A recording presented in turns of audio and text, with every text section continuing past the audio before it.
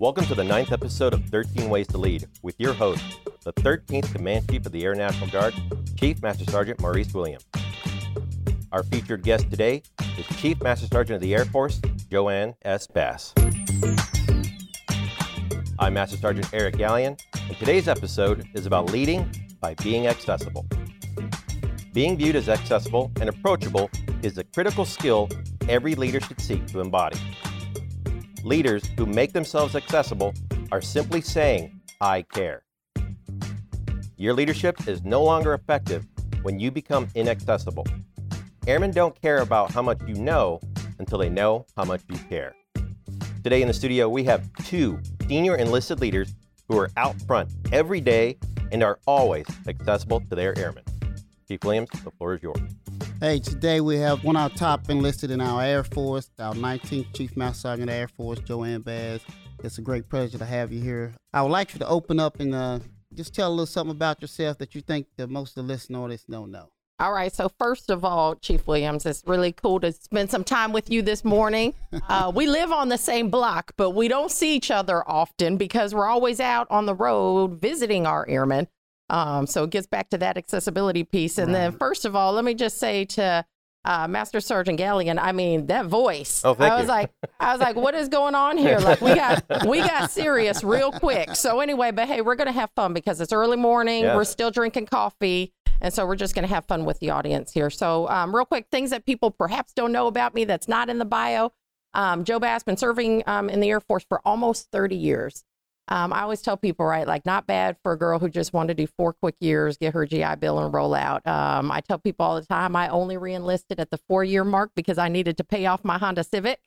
And y'all seen pictures of that red Honda Civic. And then, probably about the 8-year mark is really when I joined our Air Force. And there wasn't like a, peak moment necessarily, a defining moment that really caused me to join our Air Force at the 8-year mark. It was more so that I was part of some really amazing organizations with some great Americans, some great patriots that I had a chance to see firsthand, some who have paid the ultimate sacrifice and given their life. So it was then and after a few deployments that I realized what it meant to wear this uniform. And so that's a little bit about me professionally, personally. At my first duty station, I met my best friend and husband, my wingman, battle buddy since he's Army, Ron Bass. He served in the Army for 27 years, retired as an Army First Sergeant. I give him a whole lot of credit. I don't tell him personally, but I give him a whole lot of credit for who I am.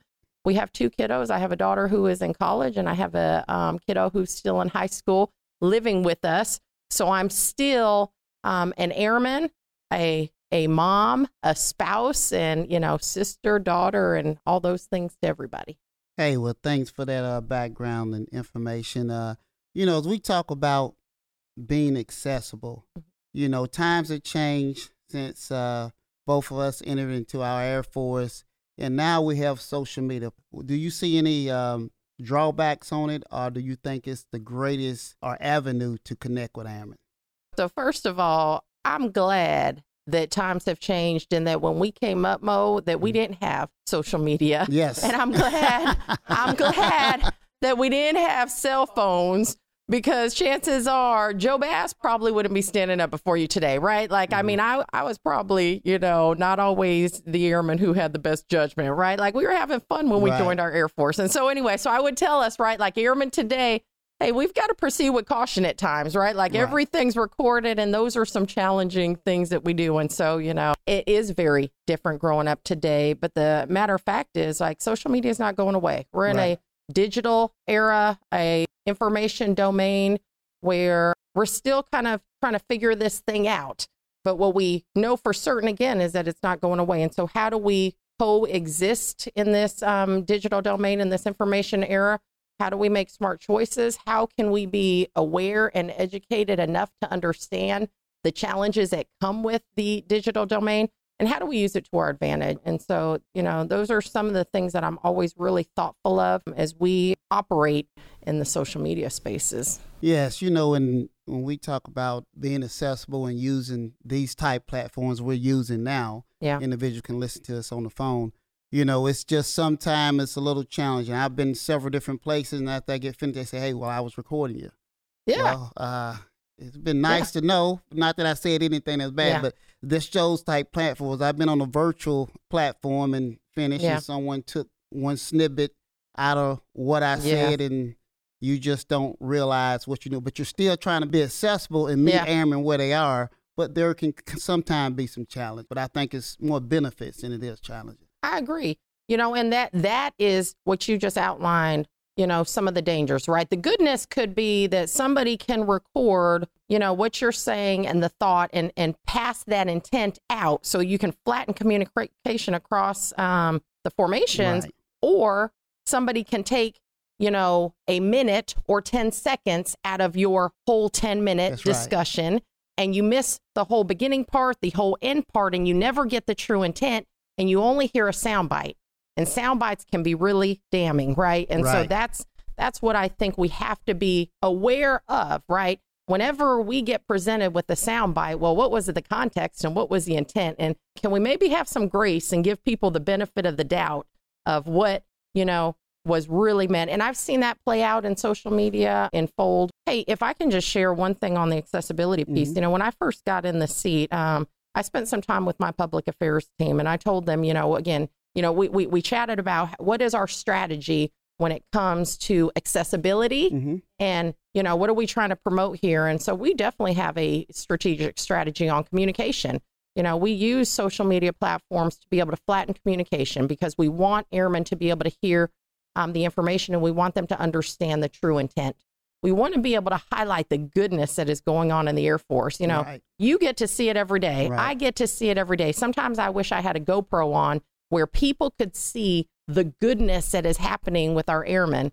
So we want to highlight that. We want to highlight the proud heritage that we have in our Air Force. And so that, you know, we have some strategy on the messaging that we do, but it's very deliberate. It's not haphazard.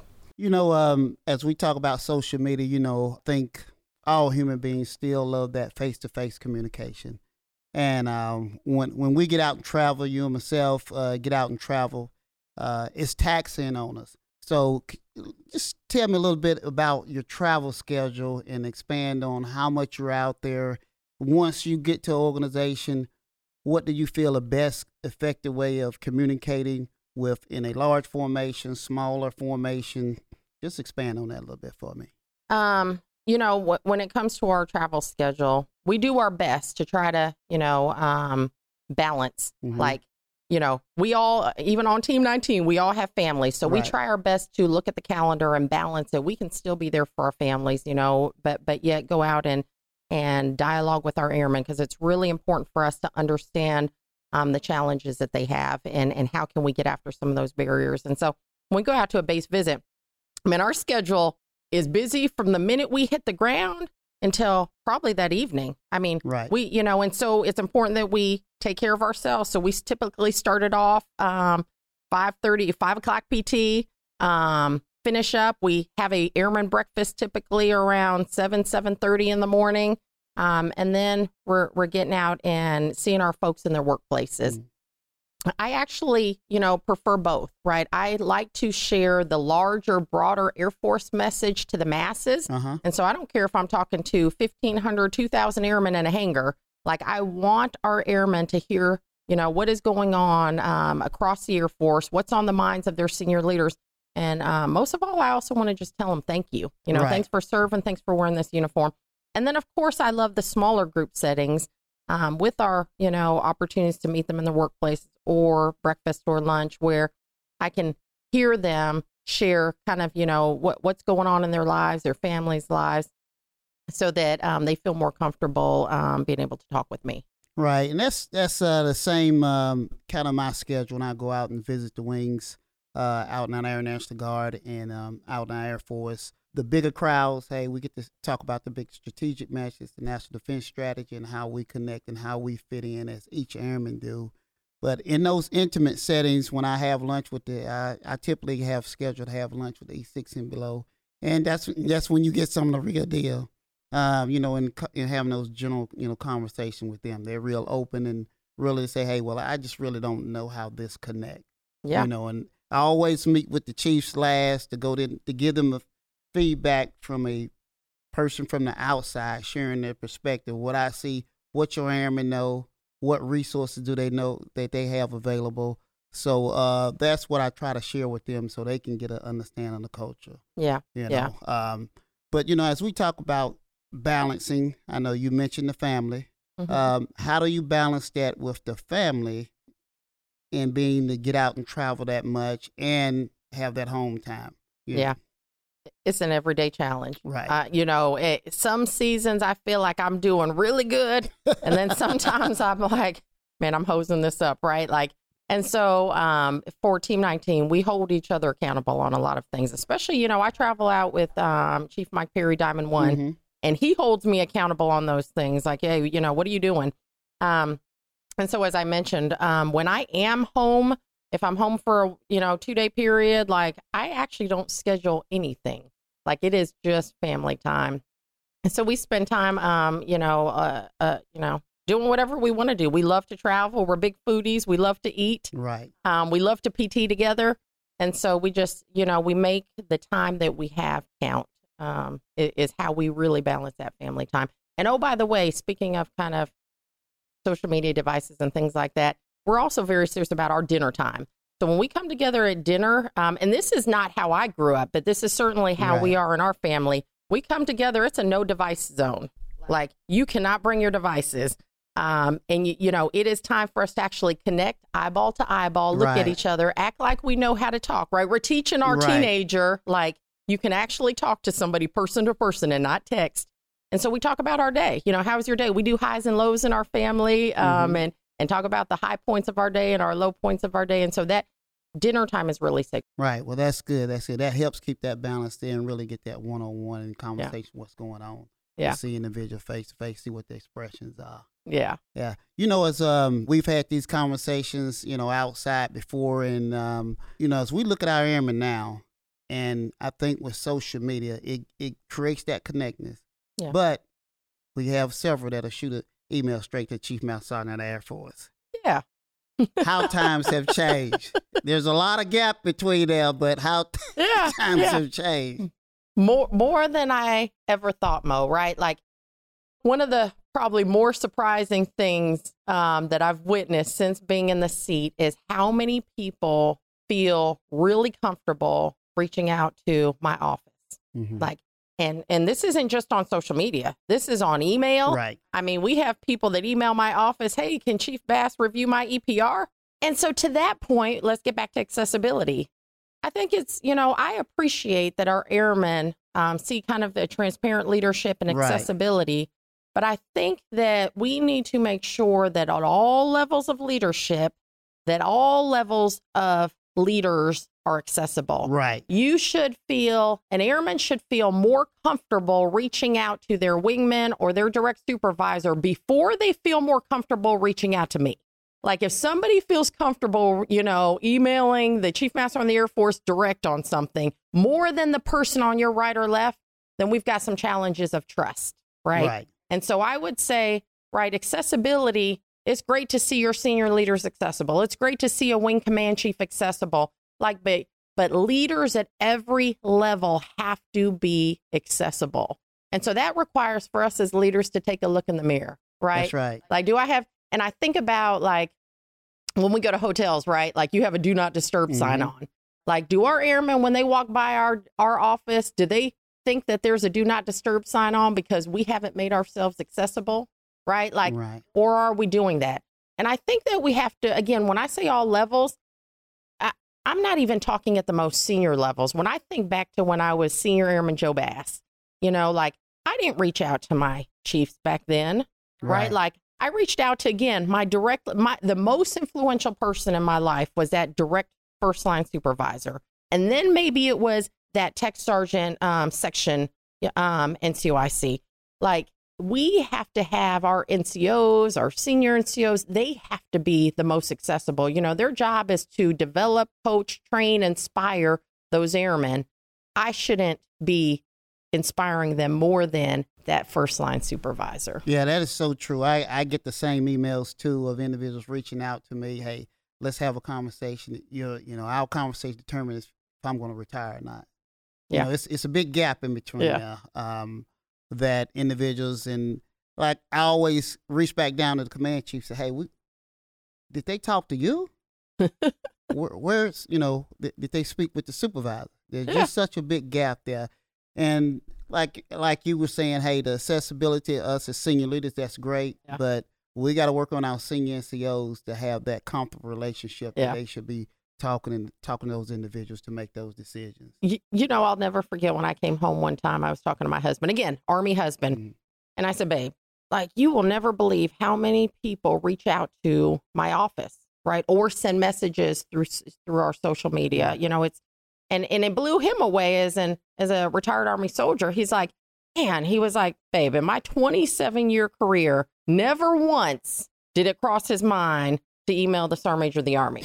Like, never before. And that's why I say, right, changing times. And and I'm not trying to shame anybody from like reaching out, right? Like, if something is so, challenging in life, I want any airman in the United States Air Force to feel like they can reach out to me. My point is, I want them to feel more comfortable reaching out to the people that are closest to them in their duty sections. That should be what every leader is striving for. When I was the OSS, at that time we called it OSS superintendent. Now, OSS senior enlisted leader, I was a senior master sergeant.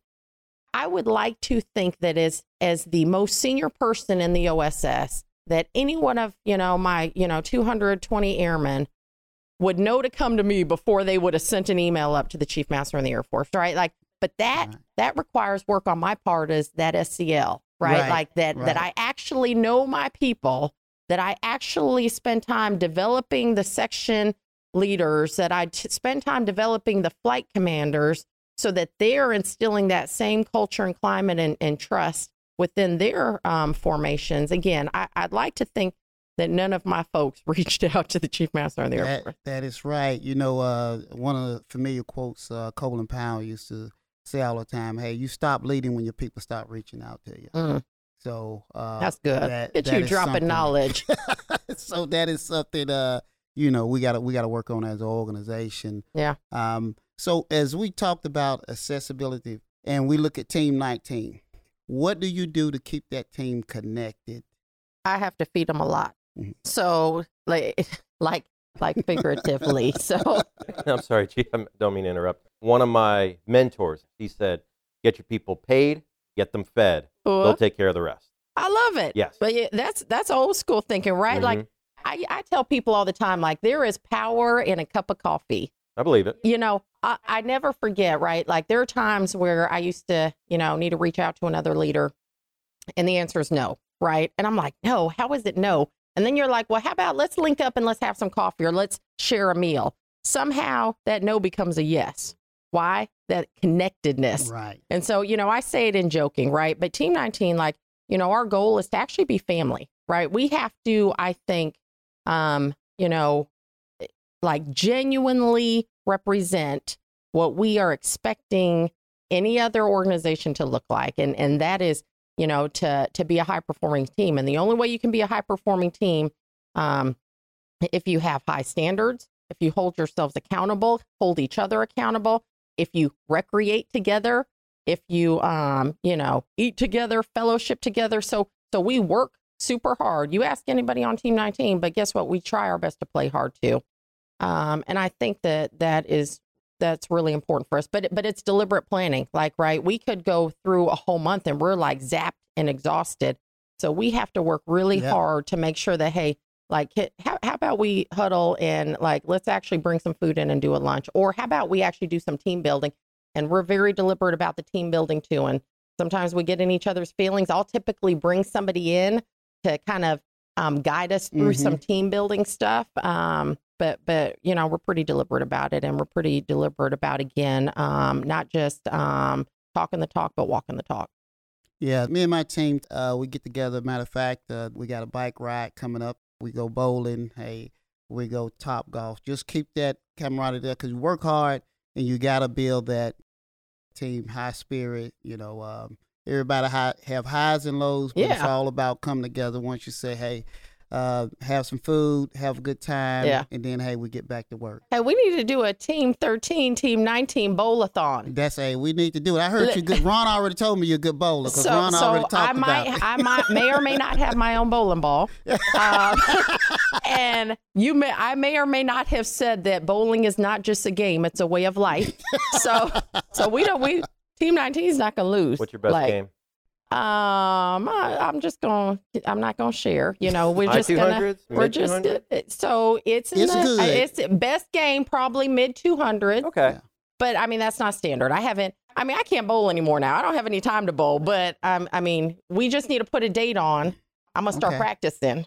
Okay. And then again, yeah. Put that in your schedule. We'll do that. That'll be fun. Yeah, that sounds good. In like Simsav said, we do that within. We call it the block and air record with all the command chief, keep that camaraderie there. But then that's that accessibility by where we live to have conversations offline. Yeah. So when we come into the meetings, we already have an idea of some of the things we discuss and some of the perspectives that we share to address issues and make changes within the organization. That is a great illustration of accessibility. Mm-hmm. Again, where we live, I have 4 other command chiefs on the block there, certainly Chief Williams and then Tim White from the reserves. And that accessibility, that we have to each other allows us to be able to handle things on behalf of our airmen. Like you all know, like if something's not going right with the guard, like Chief Williams is going to be knocking on the door and we're going to be able to get after those things. And that accessibility is important because we all, timing is always really tough. Yeah. And so, again, but if I wasn't accessible, would Chief Williams feel comfortable knocking on the door to be able to take care of things for his airmen? And so, I remember, Mo, when I was a master sergeant, what I realized really quickly as a senior NCO is, the relationships that I have with people, the accessibility that I have with people is not about me or for me. Right. It's for the benefit of our airmen. That's right. Right. So personally, let's just be real, right? Mm-hmm. We have challenges sometimes, interpersonal relationships, but I had to realize, man, I've got to put all those things aside because you've got to be able to take care of your people and relationships matter. That's right. Yeah. That's helped turn things over. Well, hey, Simsav, it's been great having you here, having a great conversation.